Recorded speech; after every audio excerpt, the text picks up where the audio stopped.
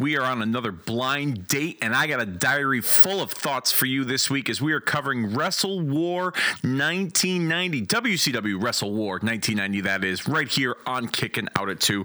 I'm your host, Dave Rosenbluth. Thank you all so very much for hitting that download button and joining us this week. Brought that blind date diaries concept back to Kicking Out at 2. Last time we covered the ECW's December to Dismember from 2006, or should I say the WWECW December to Dismember from 2006. Because it wasn't the original ECW, it was the sanitized WWE version, of course. And I told you that it was probably the worst wrestling pay-per-view I'd ever viewed, and I will never, ever watch it again. Safe to say, before you guys go further along down the road with me on this download, that this pay-per-view that we're going to be covering this week is not the worst pay-per-view in wrestling history. In fact, this was a pretty damn good show. Full disclosure. I'll get into it a little bit more as time goes on, but I enjoyed watching this week, and for those of you that have not had the chance to watch this, go back on the WWE Network.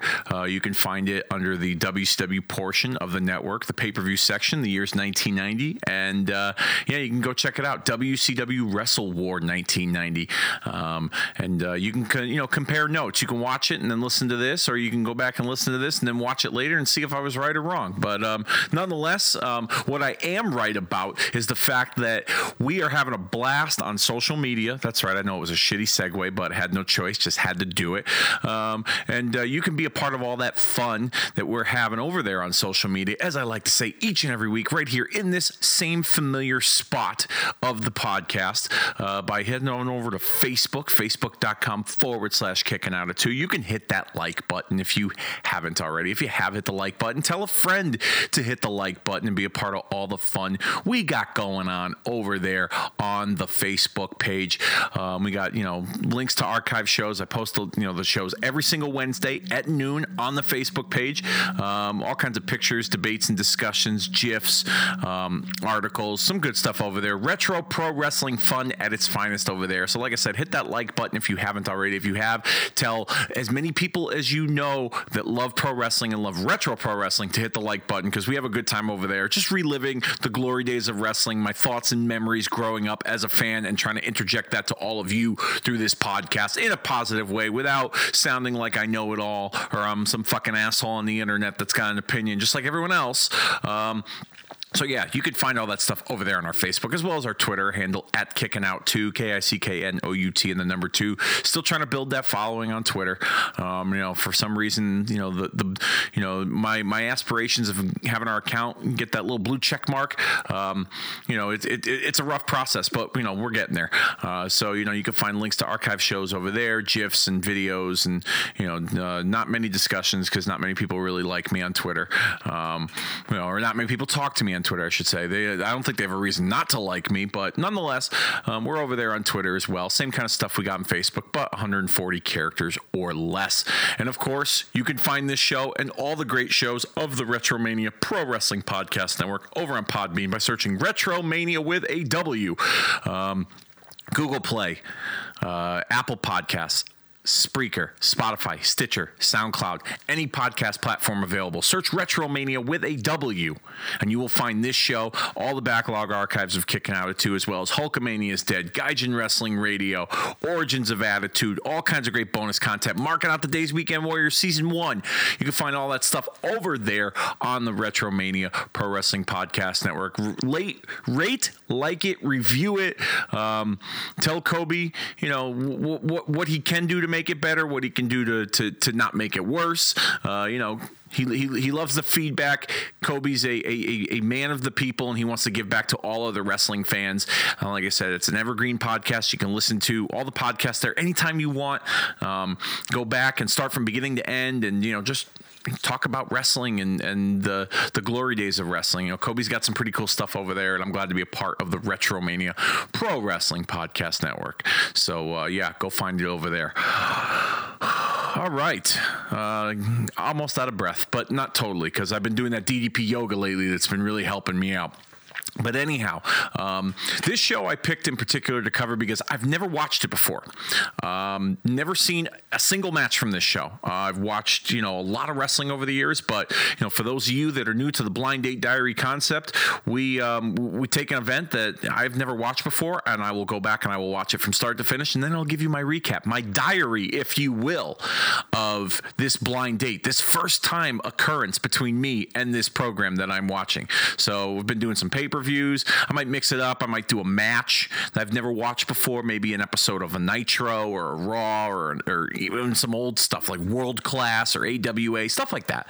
So I'm trying to expand a little bit on the concept, but I'm also trying to stay within my time frame of my wrestling fandom when I was alive. But, it could be interesting if I go back and watch something I've never seen before when I wasn't alive to witness it. So, yeah, we're going to kind of expand the concept a little bit as time goes on. But this Blind Date Diary covers Wrestle War 1990. This was probably right when I was really becoming more consistent with watching WCW. I would say like 80. This is like the first couple of years when like WCW was in existence, and it kind of blew up for me when I got the action figures, the Galoob action figures. With like Sting and Ric Flair and Lex Luger and Brian Pillman and all those names. So yeah, this is probably the beginning stages of my WCW fandom here, and so this is one of the reasons why I wanted to watch this show, because there was some stuff that I remember watching as a kid, and I was intrigued by it, but I never really got to see how it was followed up. So this show kind of ties some loose ends for me just a little bit here. So, full disclosure, I just watched it recently, and like I said, I thought this was overall a good show. So hopefully you guys liked it too. If you watched it or if you're going to watch it, I recommend it. I think this is a pretty fun show to watch. And without further ado, let me get into it. Let me break it down for you here with this Blind Date Diary, if you will. Wrestle War 1990 took place on February the 25th from Greensboro, North Carolina, with 7,894 people in attendance at the Greensboro Coliseum, the home of the very first Starrcade and a few other Starrcades too. So Greensboro, a big wrestling town. They came out for this one. We're going to be approaching the 30th anniversary of this next week. So, this is a pretty fun time to go back and reminisce on something that like I had never seen before, just up until recently. Going into this event, upon doing my research as I was watching this, Ric Flair, and this is also something that I remember too as well, Ric Flair was originally scheduled to face Sting for the championship. However, that match would not take place on this card because Sting was injured. He injured his knee during a little pull-apart brawl at a Clash of Champions a couple weeks prior, the Texas Shootout, and it would be announced not too long after that Lex Luger would be replacing him in the championship match. Now, on this card, Luger was originally set to defend the WCW United States Championship against Dr. Death Steve Williams, but obviously with Luger's involvement in this match with Flair, his association with Sting, his friends, the match with Dr. Death obviously would not happen, and it was dropped immediately. So, as I clicked play to watch this, I was treated to a very shitty rap performance of the from various WCW stars, and they showed clips highlighting the who the guys are going to be on the show while they're doing the wild thing. So, without further ado, just so you have a better idea of what I had to endure, allow me to indulge you, if you will, with the WCW Wrestle War 1990 rap and the wild thing.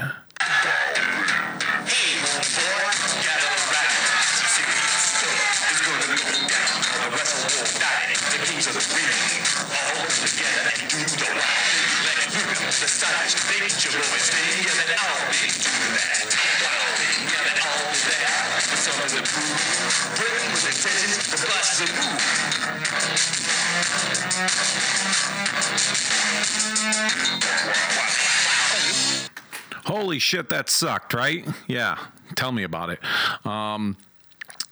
I promise you that the rest of this show was not as bad as the Wrestle War rap. And I could promise you that we all did not do the wild thing. Wow. Whoever thought of that idea? I mean, I know rap music and hip hop was really starting to get popular around that time period, and so like I guess they wanted to kind of jump on that bandwagon, but my goodness, did they ask some guy and some intern at the at Turner Home Entertainment or the CNN Tower to perform this rap? This sounds like a drunk guy did karaoke. Like this, that's what it really sounded like. But that's probably the worst part of this entire show was the opening here with this shitty rap performance and doing the wild thing. Jim Ross welcomes us to the show, and he introduces Terry Funk as his color commentator. JR points out that Teddy Long has informed WCW that Dangerous Dan Spivey is hurt, and he will not be a part of the street fight as a member of the Skyscrapers with Mean Mark Callis against the Road Warriors. And there's going to be more talk about that later. And then we get Funk and JR giving their predictions on some of the championship matches that include Tom Zink, the Z-Man, and Brian Pillman against the Freebirds for the United States Tag Team titles, the Andersons against the Steiners for the World Tag Team titles, and Ric Flair and Lex Luger in the main event for the World Heavyweight Championship. We get pitched back to Gordon Solie, who is with Teddy Long, who informs us that Spivey is injured and he has hired another wrestler to take Dan Spivey's place. He's also got another big surprise that he's not going to disclose with us until later. And Solie questions some of the statements behind Teddy Long's speech there and whether they're true or not. A little interesting interview to really set the wheels in motion for the street fight. It was highly anticipated, I would imagine, between the Road Warriors and the Skyscrapers. Now one of the Skyscrapers is out, and so therefore they kind of got to add some interest to it. So making this a focal point at the beginning of the show I thought was very important.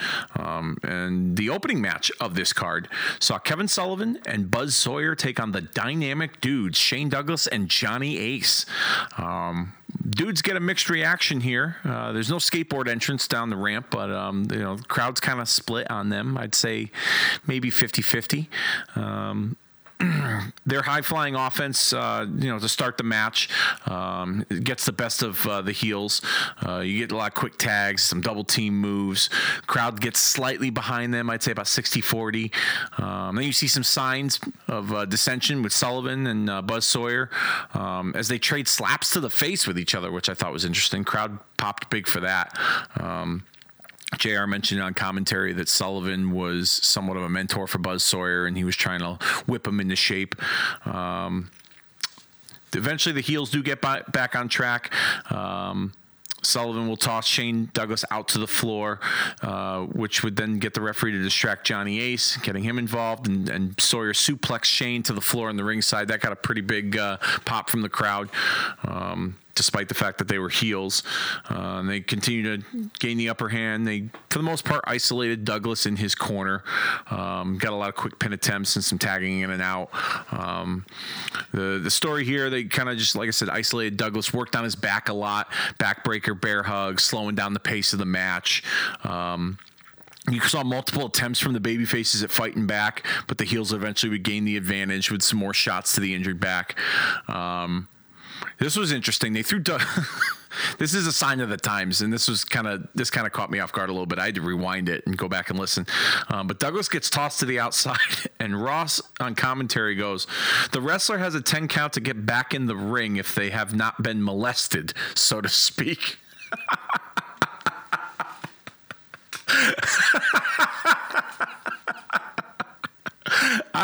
Like I said, I had to go back and I had to listen to it because I was like, wait a minute, did Jim Ross just fucking say that? Which, for those of you that listen, I'm a big Conrad Thompson, podcast listener, and he does a show with JR called Grillin' JR. And, I think it's a generational thing. I don't think there's any harm meant by the comments, but sometimes JR will show his age with certain terms and certain phrases that you don't really use anymore. And can be deemed offensive to some people. And there was a recent podcast JR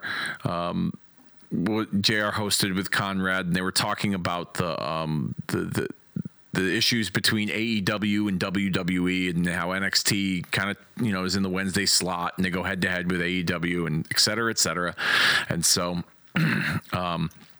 JR said that he said something to, and I'm paraphrasing. He said, but, let's be honest here. The old man, referring to Vince, wouldn't have put NXT to go head to head with AEW if he didn't think that AEW was attempting to retard his momentum. He put NXT head to head with AEW to retard AEW's momentum, which is another way of saying slowing down. Now, within the context, I get what he was saying, but a lot of people could scratch their head and be like, Jesus, JR, because that word is, for most people, used in a derogatory manner towards people with disabilities. It's the equivalent of using the N word to an African American person. So if you use the R word to someone who is disabled mentally, with special needs, it's considered, offensive, which I 100% agree with. So dig myself out of the weeds here just a little bit. I just was kind of, I thought it was a little funny that JR used the term molested on Shane Douglas, and he's got a history of using words and kind of showing his age. No disrespect to JR. I'm sure, and I know Jim Ross doesn't listen to this podcast, but people can be very critical of his work, and I don't want to be disrespectful or intend to be disrespectful in any way, shape, or form, because JR loves to go on his rants when someone critiques his work on Twitter. So I'm not critiquing his work, but he shows his age. So I just thought it was interesting, and it just kind of reminded me of the story about the podcast. But anyhow, long story short, Johnny Ace gets the hot tag and fails to capitalize, missing a head scissors, and Sawyer delivered a top rope splash for the win at 10 minutes and 15 seconds. I must say it was a solid opener to start. The crowd seemed pretty into it for the first match. I was interested by the dynamic between Sullivan and Sawyer, with the whole slapping each other and the mentor kind of, roughing up the student a little bit. Sawyer really got the lion's share of the shine for the team. This was really designed to really put over Buzz Sawyer, because Kevin Sullivan, I say Sullivan like it's television. Jesus. Yeah, that's easy to say. Kevin Sullivan was pretty well established for the organization at the time. Buzz Sawyer, who, was a journeyman wrestler in the territory system. I'm not sure if he was well known to a broader audience, especially that time in WCW. So this was really designed to make Buzz Sawyer look good, and I think they did a good job with it. We cut to Missy Hyatt in the backstage area, who is with Norman the Lunatic. She wishes him luck, and Norman responds by saying she reminds him of his sister. She's a lot bigger and kind of pretty.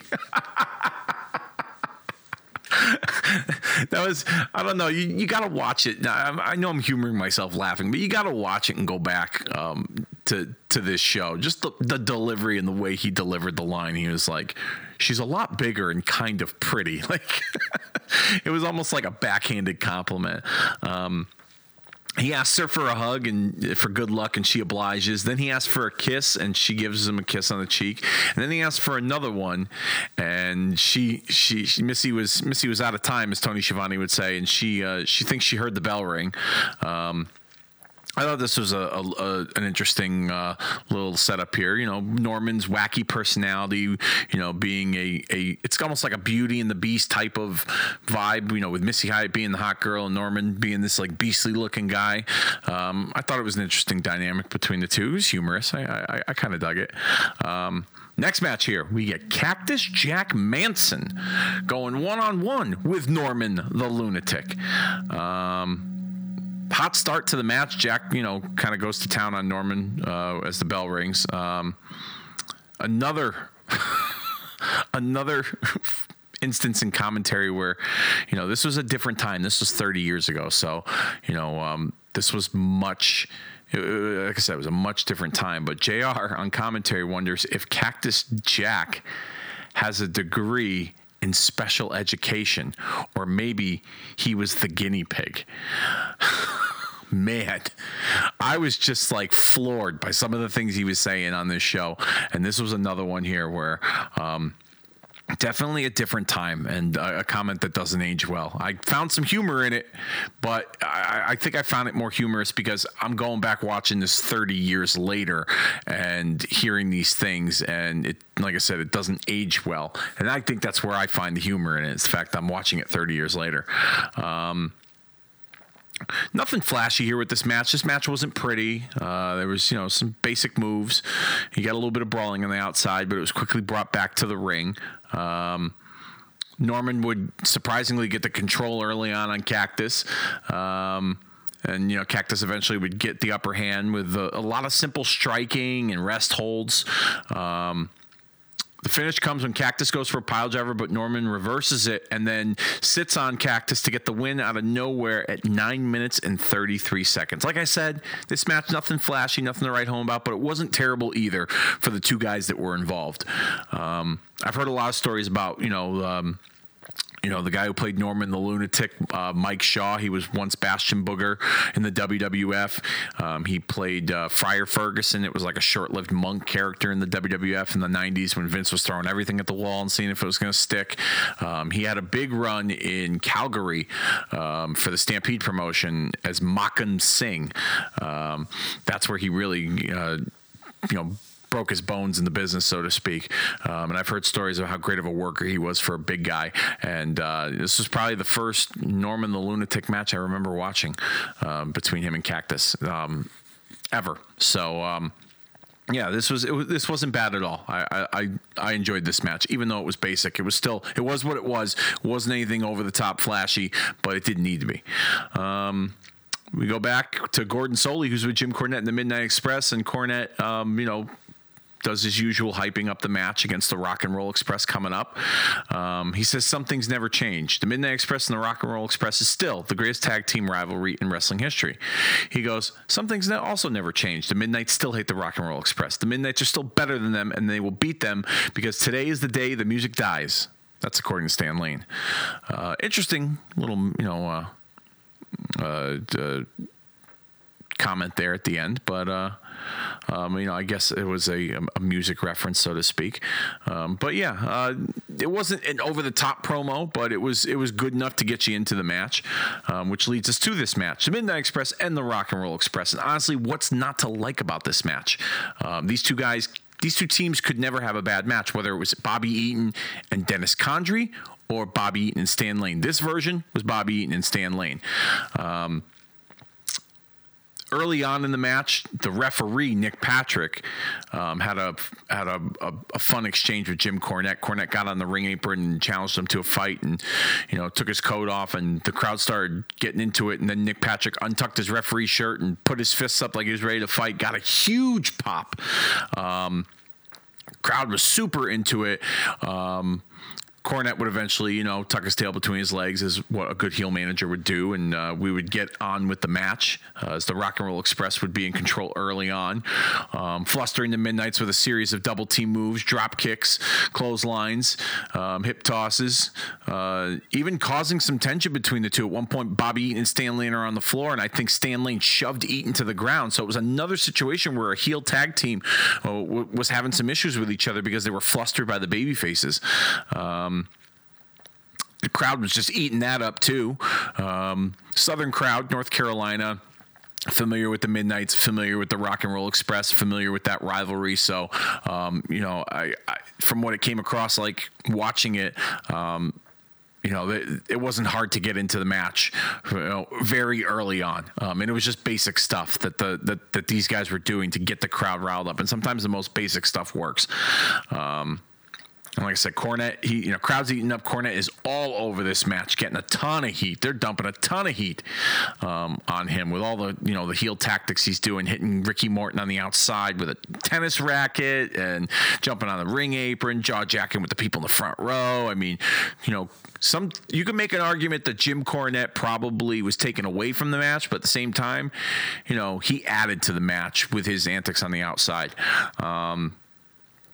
The Midnights would gain control early on, putting the beat into Ricky Morton, which, That never fails. That was formulaic when it came to Rock and Roll Express matches. No matter who they faced, it was always put the heat on Ricky Morton. Always put the heat on Ricky Morton so you can have Ricky make the hot tag to Robert Gibson, and it never failed each and every time, no matter who they with, whether it was the Andersons, whether it was the Midnights, whether it was the Russians, Ivan and Nikita Koloff. It didn't matter who you put them in there with. You always put the heat on Ricky Morton, and he always went to go make the hot tag for Robert, and the place would explode.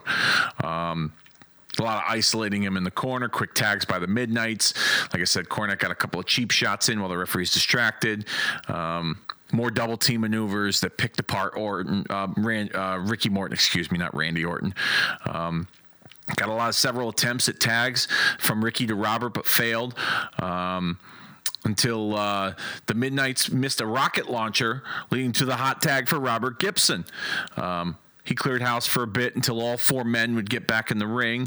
Ref couldn't seem to keep it under control, and then Cornette nailed Gibson with the tennis racket, and then Gibson kicks out and then rolls up Eaton for the win.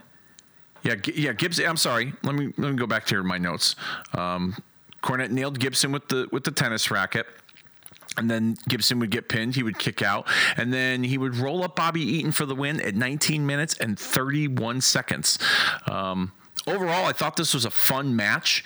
It kind of blew by, to be quite honest with you. And so, I was kind of surprised. The finish seemed very anticlimactic, and almost in a way it was rushed. I felt like with the hot tag and then the quick exchange with the tennis racket by Cornette to Robert Gibson, and then the quick roll up for the win. I just thought I thought they were rushing it. But I thought it was a great match. It's not one of their best, okay? You can go back and you can watch stuff from their days in Mid-South and their days, early days of Jim Crockett Promotions and other territories, Memphis or wherever. But the Rock and Roll Express Midnight Express match here was a pretty damn good match. It wasn't their best, but it was pretty damn good. Like I said, the only thing I could fault was the finish. Just felt it was rushed. We go backstage, and the Road Warriors are with Paul Ellering and Gordon Solie. They talk about their plans to destroy the Skyscrapers in a Chicago street fight. Both guys wearing their street clothes, not wearing the shoulder pads and their tights. They're standard. They still got their face painted. It's the come as you are street fight as they face these Skyscrapers. Now, like I said earlier, Dan Spivey, he's out. He's no longer a part of the equation here, so they replaced him with the masked Skyscraper, who was played by Mike Enos. For those of you who don't know who Mike Enos is, Mike Enos played one of the Beverly Brothers in the WWF in the 90s. He was also a part of the Destruction Crew for AWA, and upon doing my research, he was still one half of the AWA Tag Team Champions at this time, which I thought was pretty interesting. I wonder if WCW had like a working agreement with AWA, because I think this was like the tail end of when AWA. I think this was right around the time when AWA was folding. So I don't know if they had a working agreement or Vern was just allowing the guys to go get some work wherever they could. But this was interesting that he played the masked Skyscraper, and he was much shorter, obviously, than Dan Spivey. Good build, short, stocky guy, but to me, he just didn't look like a Skyscraper. The Road Warriors Road Warriors make their entrance. They appear on stage, and then they jump on the back of a couple of motorcycles and ride down the ramp. So the Road Warriors are riding bitch.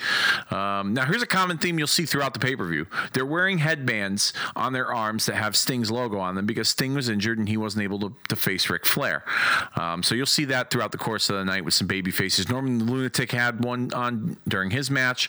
I know Pillman and Z-Man will have them on their match. I think Luger wore one to the ring. So but this is, like I said, a come as you are street fight between the Skyscrapers and the Road Warriors. And before the bell rings, Paul Ellering gets on the microphone. He challenges Teddy Long to join the fight since he's dressed like he's going to fight. Now, Long had like jeans and a T-shirt, and I believe he had like the boxing headgear, like the sparring headgear.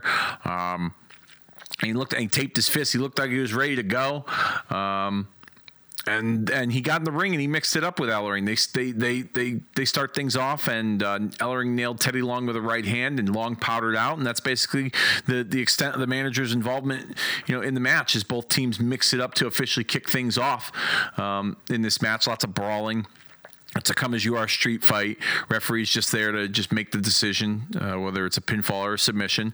And that surprise that Teddy Long was talking about happened to show up during this match in the form of Doom, Ron Simmons and Butch Reed, dressed in tuxedos as they come to ringside to assist Teddy Long as they're watching this match unfold. Nothing pretty here about this match. Zero scientific wrestling on display. A lot of slams, kicks, chokes, strikes. The Road Warriors managed to dump Mean Mark Callis, Undertaker, a.k.a., over the top rope of the clothesline.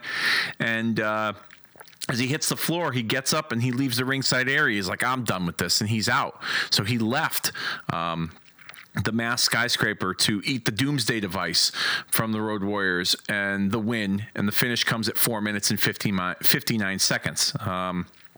Post-match sees Teddy Long getting pulled into the ring and by the Road Warriors, who then throw him to the outside, and Doom catches him. Her standing outside. And then we see Doom entering the ring. They face off with the Road Warriors. They start taking their tuxedo jackets off, and the crowd seems pretty into it. They want to see this. They both brawl for a bit, and eventually they would retreat with Teddy Long after, referees come down, they attempt to pull it apart. Short match here. It was what it was. Nothing spectacular. I couldn't picture it going much longer. To be quite honest with you, hindsight being 2020, I was kind of hoping that they replaced Doom, or replaced the skyscrapers with Doom, and made that the Chicago street fight match. Since Doom came out in their tuxedos, the Road Warriors are out in their jeans and their cowboy boots. But I get it if they didn't want to hot shot the match, save it for a later date. Excuse me. Go back to Jim Ross and Terry Funk, who preview the remainder of the card with the United States Tag Team titles, the World Tag Team titles, and the World Heavyweight Championship on the line. Goddamn Terry Funk almost had a heart attack, cutting a promo claiming that the NWA was the best wrestling on the planet. Really passionate about, the overall product in and of itself. We cut back to a replay showing the street fight and the brawl with Doom, and then Funk gives his prediction that Ric Flair is going to retain the World Heavyweight Championship over Lex Luger in this match. The next match coming up, the United States Tag Team titles, the Fabulous Freebirds, Michael P.S. Hayes and Gorgeous Jimmy Garvin, or Jimmy Jam Garvin, take on Flying Brian Pillman and the Z-Man, Tom Zink. Like I said, baby faces come out sporting the Sting headbands. I noticed that during both entrances, the female fans, which weren't many in the audience, really overpowered the males when it came to their liking for both teams. I thought it was interesting that the Freebirds got somewhat of a baby face pop, and the Pillman and Zink, their pop wasn't stronger, but both teams seemed to be of interest of the female contingent in the audience, so that was interesting. This is a fun spot here in the beginning. The Freebirds, they had these ring girls stand behind them, and they were allowing them to disrobe them, and behind their backs, and they're kind of mucking it up with the crowd. And all of a sudden, Pillman and Z-Man move the girls out of the way. They disrobe them, and then they go on the attack, and this match kicks off with the baby faces getting the upper hand early on. They end up putting the robes on, and they imitate the Freebird walk and the strut, and then they eventually play the Freebird music while Pillman and Zink are kind of posing with the robes. I thought that was interesting. Cutting to the music and kind of mocking them, and the Freebirds, being the heels, are on the floor. They're pissed off. They're upset. They don't like that they just got embarrassed.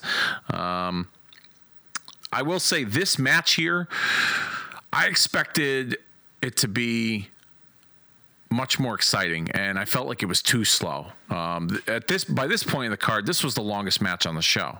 By this point in time, the main event would go a little longer, but this match went 24 minutes and 32 seconds. The crowd kind of seemed, I don't know. I felt like watching it. They didn't seem too into it, but they were like hardly into it.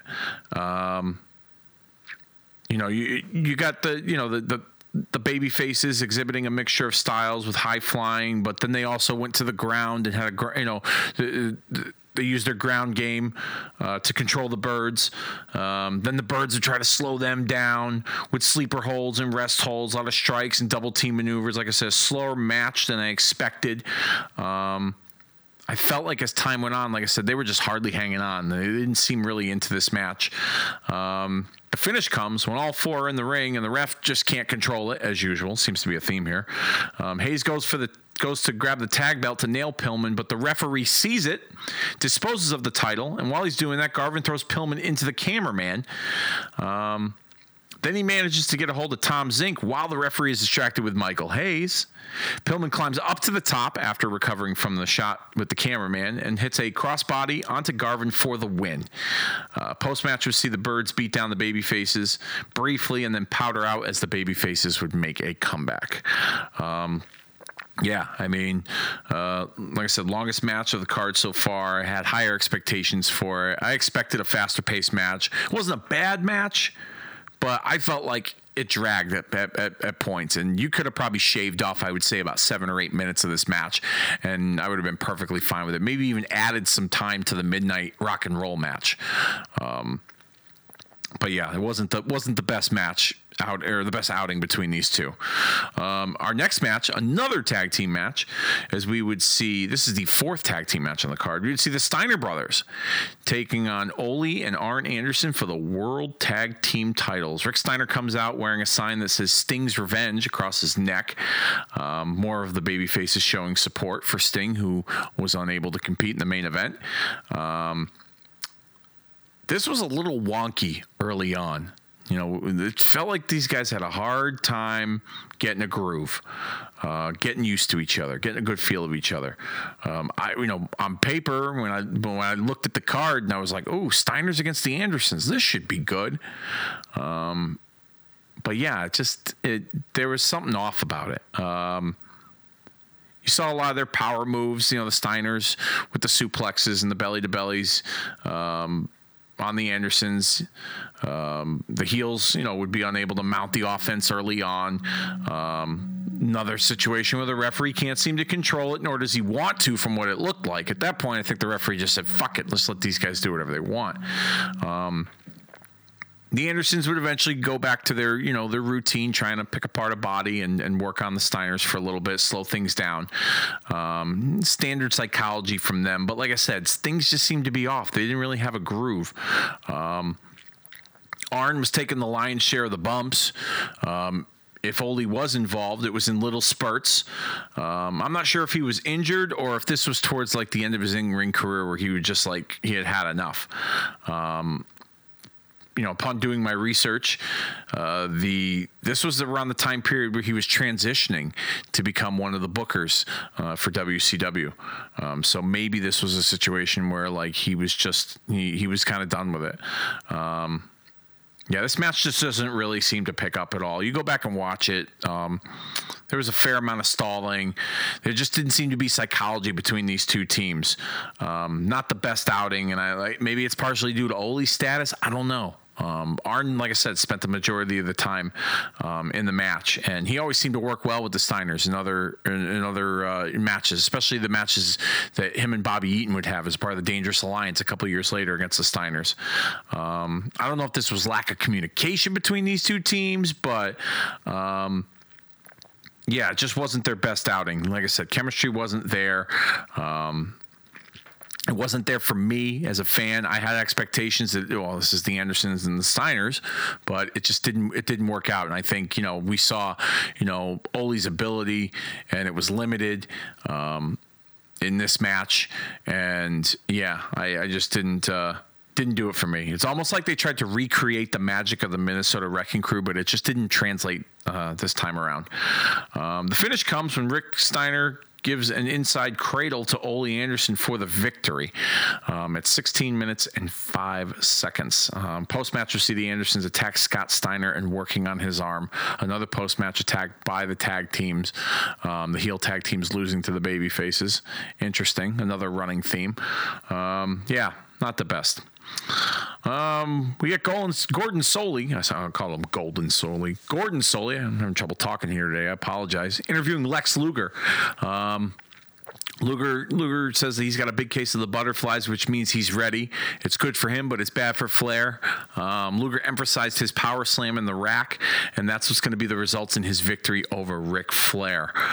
We then cut back to Jim Ross and Terry Funk as they preview the main event. Funk once again predicts that Ric Flair is going to retain. He puts over the athletic presentation we will be seeing from the NWA Championship match, which to me sounded like he was trying to send a message to some of the folks up north. On the commentary, I don't know. He really was like, kind of driving that point home that you get the best quality wrestling with the National Wrestling Alliance. So I thought that was interesting. Then we go back to Gordon Solie, who's with Ric Flair and Woman. Solie tells Flair that the wrestling critics are predicting his title loss this evening, and Flair responds back by saying that when you've been at the top for 10 years on 6 different occasions as the world champion, the only opinion you worry about is your own. Woman tells Luger, you better start your engines, and Flair reminds Luger to gear up because he's coming his way. Not the best promo from Ric Flair. Obviously, Ric Flair being a master on the mic, this just wasn't, he didn't have a good day at the office, I guess you could say, on the microphone. Just seemed very bland and vanilla. All right, main event time. We got Gary Michael Capetta introducing Sting as tonight's special observer.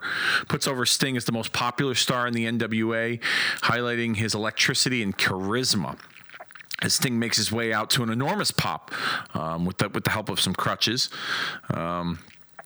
Luger enters, and Sting will make his way back to the dressing room, which I thought was strange because he was an observer as far as I knew. So I thought he was going to be outside the whole match. But Luger comes out to a big pop. Flair gets a pretty decent sized pop for being a heel, considering it's North Carolina. What I liked about the beginning of this was that the camera got in close to listen to Nick Patrick's instructions to both competitors. It was a very nice touch, adding that to the match. It kind of gives it a major big fight feel, even though it's a cliche that's been overused. Very pro sports like. I dig stuff like that. Little things for me work. You get the jaw jacking from both guys as the instructions have ended right before they ring the bell. Flair telling Luger, "You better be ready." Some pretty good stuff. The commentary by Jim Ross and Terry Funk references the last time they met on pay-per-view was at Starrcade '88 and how close to Luger was to winning the championship. I thought that was some pretty good stuff. Good continuation of their rivalry, the continuity there, reminding us that that Luger came close before, that maybe he's going to get over the hump and finally beat Ric Flair. Early on, throughout the whole match, they were pretty much behind Luger. Testament to Flair and his work as a heel. Luger's offensive display with the power moves and Flair bumping his ass off to make him look like a freaking monster threat early on. That was pretty fun to watch. Great chemistry between these two. They've always worked well together. For a match that was thrown together at the last minute, I felt like the buildup was top notch. Made it feel just as important as the advertised bout with Sting. And this is going back, watching this 30 years later. Think about that. It's a testament to the performers and their standing with the audience, that the crowd just seemed really into it. But then again, you could make an argument that it's North Carolina, it's Greensboro, they're a big wrestling town. Southern wrestling fans are very loyal to the product. Not that all different regions of wrestling fans aren't loyal, but Southern wrestling fans, I feel like they have more of an appreciation for it. And so that to me, I felt was crucial in this match, because considering the circumstances and considering this was thrown together, if that crowd wasn't into it, this match was going to get over like a fart in church, as they would say. Flair used every trick in the book to wear down Luger. Leverage on the ropes and rest holds, Woman interfering while the referee gets distracted by Flair. The crowd was pretty much eating that up, dumping all that heat on Flair. Luger would make some comebacks with some power moves from time to time, only to be stopped by Flair. Then Luger would work on Flair's leg as a means of revenge for his fallen friend, which they kind of brought up. Luger slammed Flair's knee into the ring post and worked on that for a little bit. I thought that was interesting, the irony in that storytelling with the knee, that it was Sting's knee that caused him to lose the opportunity at the title, and Luger remembered that. But then Flair would also remember, to work on Luger's leg and soften him up for the figure four. It seemed like in this match, no matter how long Flair had the advantage, Luger managed to make that comeback, which I thought was cool. I like the back and forth stuff. You didn't really have a decisive aggressor in the match. Flair would eventually slap the figure four on as Sting made his way back to the ringside area to observe. This was a pretty cool moment. The camera caught Sting attempting to motivate Luger. Luger's throat was hanging over the middle rope, and Flair was distracted with the referee, and Sting grabbed Luger by the face, and he's like, come on, kick his butt. And there was a real close-up, and the crowd was kind of getting into it. Luger would then make that comeback, no selling Flair's chops, which is always a cool spot. Flair realizing that it's not going to work this time, and he gets all upset and worried, and he doesn't know what to do. Eventually, we'd see a series of power moves with some press slams and power slams and clotheslines from Luger to Flair. Got several near falls. Crowd at one point thought Luger won the title on one of those occasions. Woman would get involved, eventually slapping Luger as Flair would nail him from behind, which would then bump the referee in the process, which resulted in the Horseman coming out and eating some clotheslines from Lex. The finish comes when Flair's in the rack, the torture rack, and the Andersons jump Sting from behind, causing Luger to release the rack because he doesn't want Sting to get hurt any further, and going outside to attack them. The referee would eventually count Luger out, and Flair would get the win via a countout at 38 minutes and 8 seconds. Post-match, we'll see the Horsemen jump on Luger until the Steiners run out and make the save. This was like I said, this was a fantastic match. I'd go out of your way to watch. If you're going to watch any match on this show, I'd watch the whole show personally. But if I were you, I'd watch the whole show personally. But if you're going to watch a match, go watch Ric Flair, Lex Luger from this pay-per-view. This was a really fun match. I really enjoyed it. I got caught up in it. I enjoyed the hell out of this match. The show would end with Jim Ross and Terry Funk recapping the finish, and they signed us off, reminding that the next pay-per-view is Armed and Dangerous from Washington, D.C. on May the 19th, which would eventually be renamed Capital Combat, guest starring RoboCop, which might be a future Blind Date Diary coming up later this year on Kicking Out at 2. My overall thoughts... Man, this was a fun show to watch for the very first time. I really didn't find like a bad match on this show. There were some slow points to the show, but nothing that really brings it down.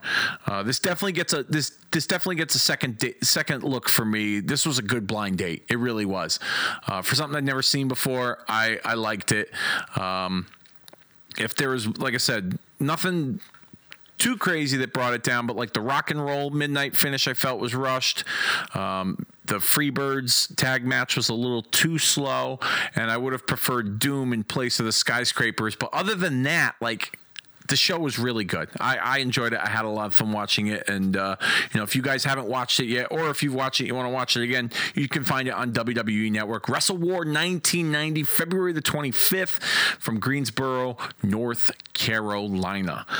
And, that about does it this week with our Blind Date Diary here on Kicking Out at 2. Thank you all so very much for tuning in. Hit that download button, checking us out. Next week, we're going to be bringing you, I'm not sure yet, to be quite honest with you. I have a couple things in mind on the schedule. First and foremost, next week we're going to be approaching the 20-year anniversary of WWF No Way Out from my hometown of Hartford, Connecticut. I was at this show. It was the very first wrestling pay-per-view I've ever attended. It was headlined by Triple H and Cactus Jack inside Hell in the Cell.